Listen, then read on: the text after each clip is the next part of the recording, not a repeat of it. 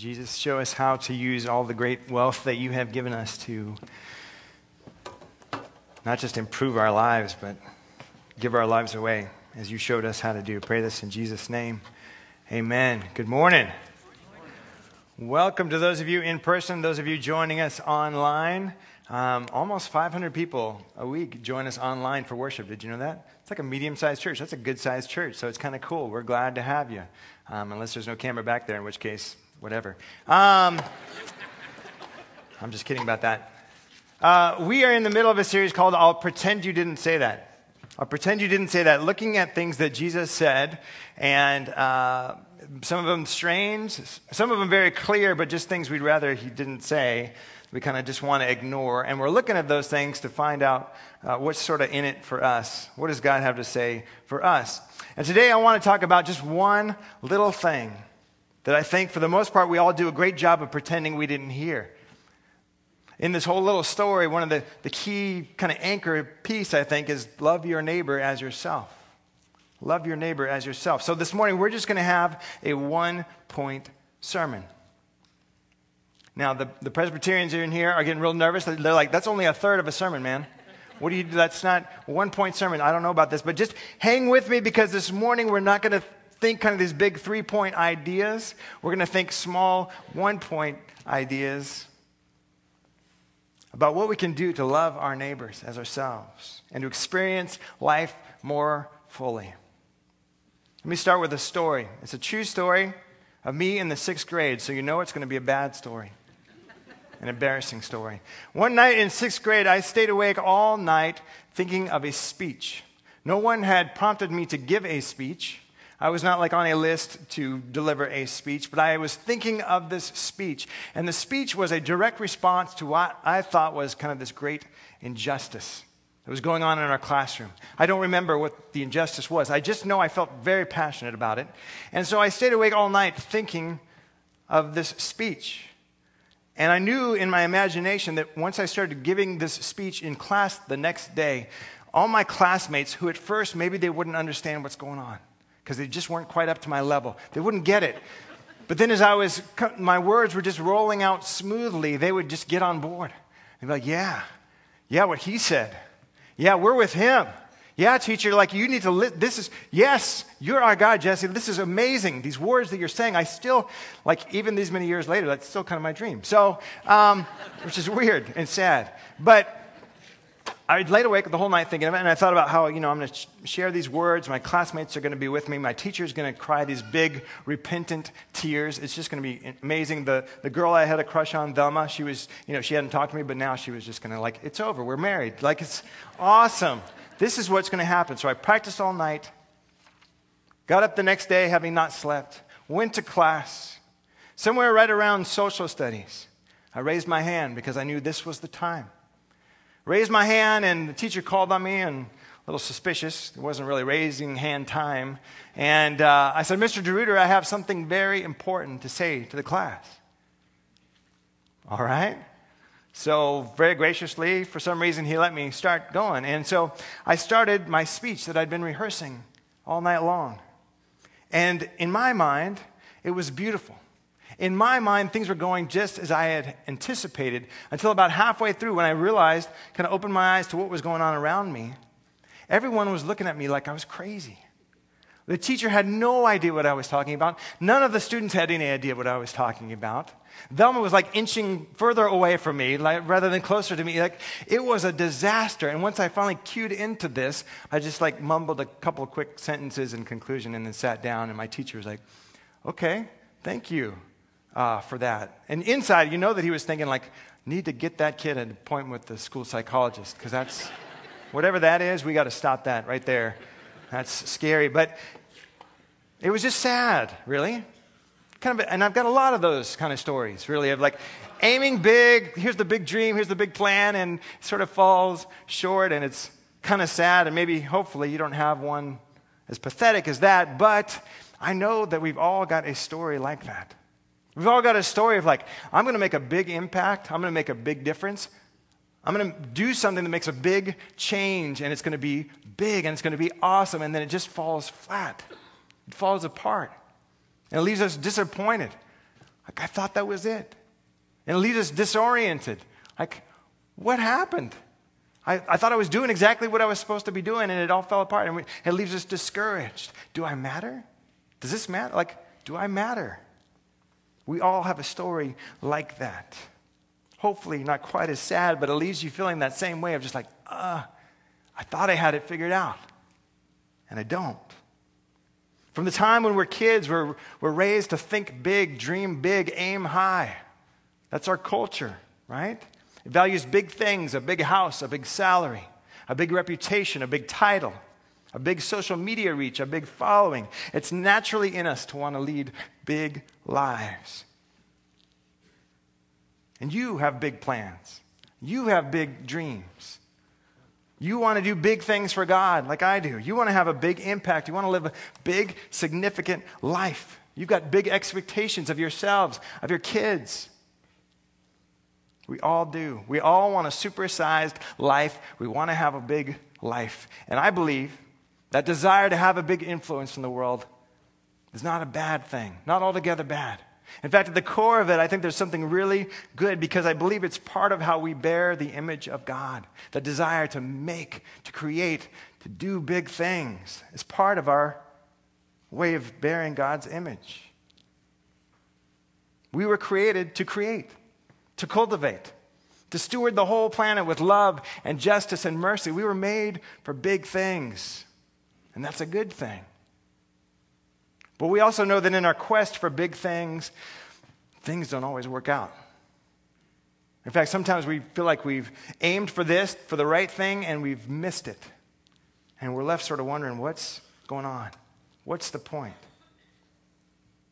Well, there's a story from the Bible about a guy like this, a guy like us, who's aiming for big things. He's living big. He's dreaming big. He's moving in big ways, wants to have a big impact. And in his encounter with Jesus, he discovers that the big stuff that he's aiming for kind of misses the whole point of life, at least the kind of life Jesus was offering to him.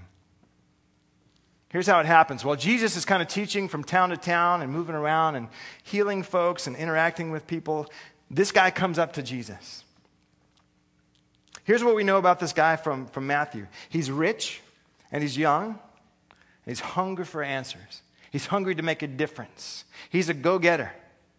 He probably inherited some of the money he's got, but he's not going to let it rest there. He's going to capitalize on that wealth. He's going to make something bigger out of it. And he wants to be rich in every area of his life. You kind of sense this hunger in him. God, Jesus, what must I do to inherit this quality of life? He wants a big life, good relationships. He wants to be generous. He wants a healthy spirituality, all these things. He wants to be powerful, well-balanced, living a life that's good for him, that's good for others. What's wrong with that? Wouldn't 21st century American Christianity sort of agree? That's the good life right there. And we can imagine that this young guy has probably heard of Jesus. Maybe he's even heard Jesus teach. And he kind of senses there's something special about Jesus. There's something big going on here. And where there's something big going on, he wants in. And he kind of senses this is a big opportunity. So he comes up to Jesus with this question he's probably been practicing, probably been rehearsing, because this is a big moment. I'm going to take advantage of this in a big way. And he asks Jesus this: what do I got to do? What's the secret? What's that one lever that I can pull that I'm not yet pulling that's going to make life huge? What's that thing I can do to leverage all of who I am for the good of the world? In other words, Jesus, I'm going to have a big life. I'm going to have a big impact for good. And it seems like you might have a secret that could help me do this even bigger. So what's the secret? Isn't that just like us? What's that secret? What's that thing? What's that? If we could just have this relationship, if this job just worked out, if this opportunity came together, it's all going to work out. It's all going to make sense. And Jesus knows the heart of this go-getter. And he knows the hearts of us go-getters. He knows us. And so knowing this man's heart, Jesus subtly draws out what's really deep inside this guy, what's really deep inside us. And he does it kind of playfully. He does it by sort of pointing out, kind of coming back with his question with sort of a paradigm of how the real life, the good life, the life that he's actually after, how it looks. And so he lists 5 of the 6 commandments that have to do with human relationships. As you may know, out of the 10 commandments, 4 are kind of directed right toward God. And the other 6 are sort of about us, how we love each other, which probably says a lot about loving each other is pretty important. There's 6 of those, 4 of those. Like somehow this all goes together. So Jesus lists these horizontal commandments, the one that have to do with loving each other, and he concludes it with love your neighbor as yourself. Kind of wraps it up in that package. That's what you got to do. Love your neighbor as yourself. And you can hear this rich young guy going, this is good. Because he was raised in this culture, this Jewish culture. He knows the values. He's lived those values probably better than a lot of other people. So he's like, yeah, didn't kill anybody this week. Check, done. Didn't really have adultery. So that's, check that. That's done. These other things, Jesus, I got this. Love your neighbor as yourself. I got this stuff. So what's the real secret? Give me the real stuff. I'm ready. I'm ready to go big. Jesus, knowing his heart, that he glossed right past the whole point he was trying to make, that this is what matters, how we love each other. He says this to him. He says, okay, if you want what's truly biggest of all, sell everything you got, give it to the poor, then come follow me. And the rich young guy is probably not real happy at this point. In fact, we know from Scripture, he's sad. He's like, whoa. That's, no. That's not what I was, what's the secret? The thing that's going to launch big. I'm going to do lots of good things for your kingdom, Jesus. What's going to launch it? Give it all away. All the stuff that you're depending on to prop yourself up in the world, to make yourself feel okay, to make yourself feel like you matter. Get rid of it and come follow me. And so the Bible says the rich young guy went away sad because he had a lot of wealth. A lot of stuff he was relying on to prop himself up in the world. Not unlike us, regardless of where we're at financially. As the rich young guy slinks away, Jesus turns to his disciples and kind of starts to explain that interaction. And he talks about why it's so hard for the rich to enter the kingdom of God. He says it's so hard because that stuff is getting in the way of loving your neighbor, of doing all this stuff that I commanded. All your props, all your masks, all that stuff is getting in the way if you don't get rid of it. And Jesus' disciples are shocked. Just like the rich young guy. They're shocked. Like, whoa. How can anyone then enter the kingdom of God? If this guy can't do it, he's got it all. Everything's working for him. And he can't get in? We actually did leave everything to follow you, Jesus. What chance is there? Now, I would have thought they would breathe a sigh of relief as though it's we're not rich, so we're in. It's fine. We're safe. Maybe that's how you're feeling right now. But Jesus isn't really addressing material wealth. It's not so much whether you have a lot or you don't have much at all. It's about we've all got something that we're leaning on to prop ourselves up, to make us feel like we matter. So they don't respond, well, we're not rich, so we're in. In fact, they somehow know that regardless of their lack of material wealth and their lack of influence in the world, that they kind of want the same stuff that the rich young guy does. We want something big, Jesus. In fact, that's why we left everything to follow you. We want something big. We have a pretty good idea of what it is. As we know from Scripture later, it's going to be different than what they thought it was. So Jesus once again turns the tables on everything they believed about how the world works. Isn't that just like God's economy? It's almost the exact opposite of everything that we do. We want big. We want big. Jesus says, love your neighbor as yourself. Yeah, Jesus, but got that. What's the real secret to success? How do we get the really big life? The life that really matters? Get rid of all the stuff that you use to prop yourself up, and very practically, love your neighbor as yourself. Stop thinking big and start thinking small. Think small. In fact, throughout the Gospels, when Jesus is describing what his kingdom is really like, and his kingdom is that place where what he wants done is done by everyone all the time. That's what the kingdom means. When he's describing what the kingdom is like, to those of us who don't really get it, he describes it as very small things. He says the kingdom is like a seed. It's like a seed, a tiny seed that goes in the ground and dies and sprouts into this massive tree. In another place, he says, the kingdom is like this tiny treasure, like a pearl that's buried in this big old field. And somebody comes upon it and discovers it and then sells everything he has to buy this big old chunk of dirt just so he could have that little piece of treasure. Something so valuable, he trade everything for it. And his kingdom is like a narrow road. Scott Dudley talked about this a couple of weeks ago. No matter how appealing the wide road seems, no matter how much the cars are shiny, no matter how straight those lanes are, no matter how wide, no matter how nicely manicured the landscaping is on the side, that's the road that leads to death. It's the narrow road, the small one, that leads to life. Again and again, Jesus says, your big thinking is getting in the way of you experiencing the fullness of life as I intended. To experience the fullness of life that actually satisfies, you've got to think small. Mustard seed, small. Tiny treasure, small. Narrow road, small. Not even save the world, love your neighbor. Not even change the whole neighborhood, love your neighbor. Think small. But the rich young guy doesn't get it because he's aiming for the wrong kind of big. It doesn't line up with how he measured things out. So he kind of misses it. He's aiming for the wrong kind of big, and he ends up getting a small life. And this is just like us. We've got those sixth grade, give a powerful speech, change the world kind of dreams in us. Whatever form it is, we've got that in us. So much of that is a good thing. But in our frustration to get what we want the way we want, we aim for the wrong kind of big things, and so we miss life altogether. We don't want the tiny treasure buried in the field. We want the whole darn field and everything around it. So we can put up buildings and people will be impressed. We don't want to make our way down a narrow road. We want to be on the highway, soaring along with everyone else. Like the rich young guy, we're aiming for our version of a big life, and we're often missing the point of life altogether.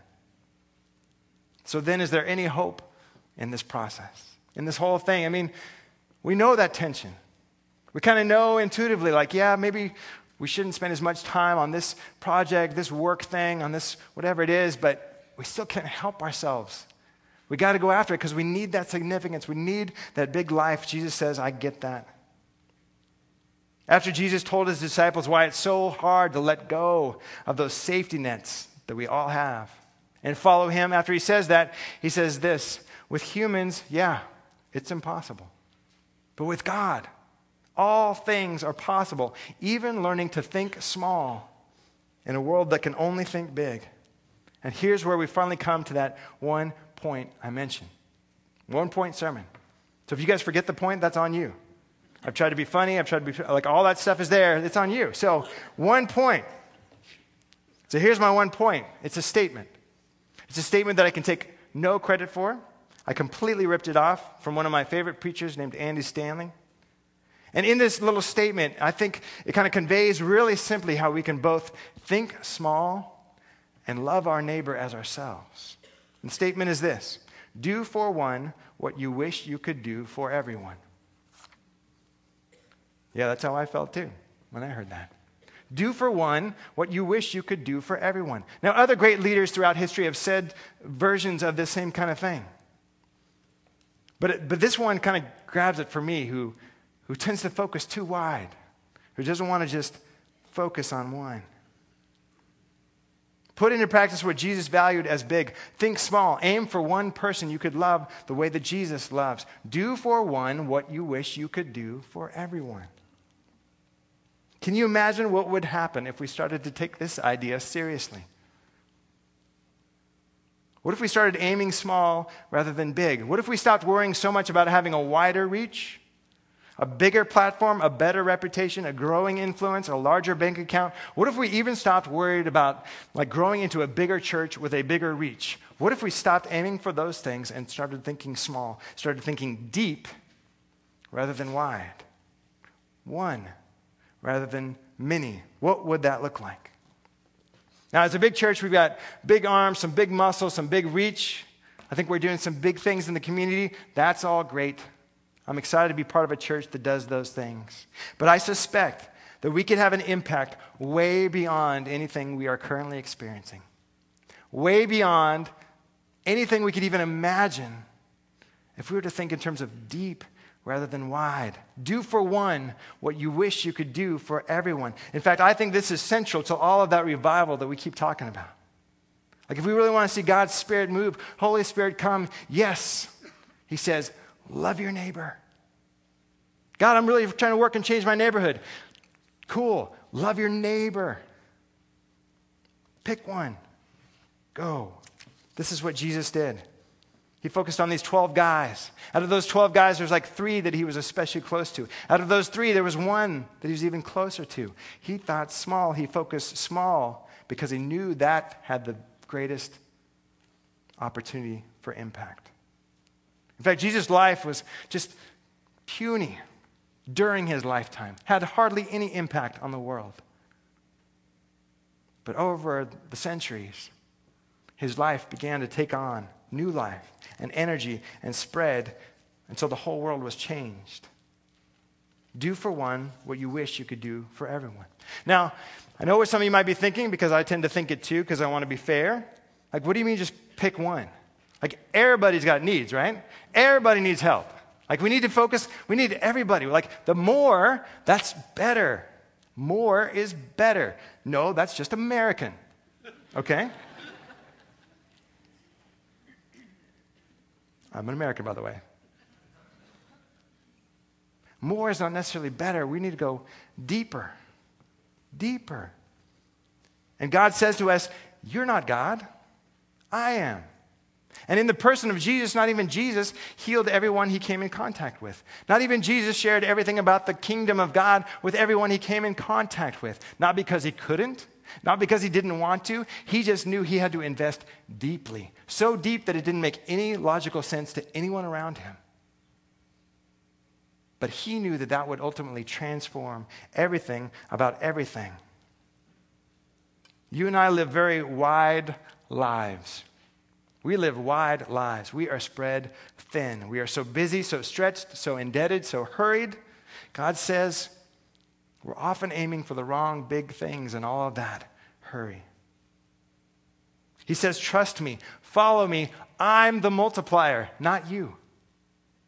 I'm the multiplier, not you. Drop your delusions of grandeur. Stop planning that perfect speech that's going to save your 6th grade class or whatever version you have of that. Your influence is significant, but it is very small, so think small. Do for one what you wish you could do for everyone. Now, I suspect many of us have someone on our mind right now, maybe a classmate or a coworker or someone in our extended circle of relationships that, man, if I would just focus. Or maybe you feel like a little nudge to just focus, just be consistent. One person we could love on, invest more deeply in. One person at work, in our families, in our friends, at school, at work. What would happen if you let go of the need to help everybody, which, by the way, doesn't help anybody very often? What if we let go of that need and started helping somebody? One person.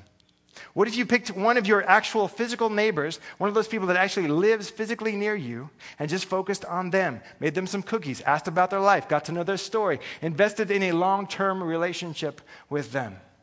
Not with some weird agenda, just because Jesus loves them, and so they're worthy to be loved.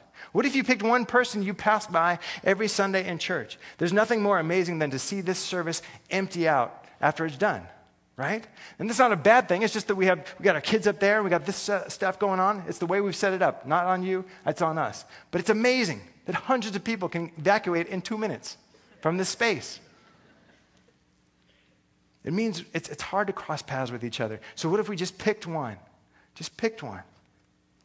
What would happen if we started loving deep rather than wide? That kind of love is viral. That kind of love is world-changing. When we do for one what we wish we could do for everyone, tiny seeds over time become massive forests. We experience the fullest life possible, the life that we're aching for, the life where we're doing everything we can to prop ourselves up and try to feel.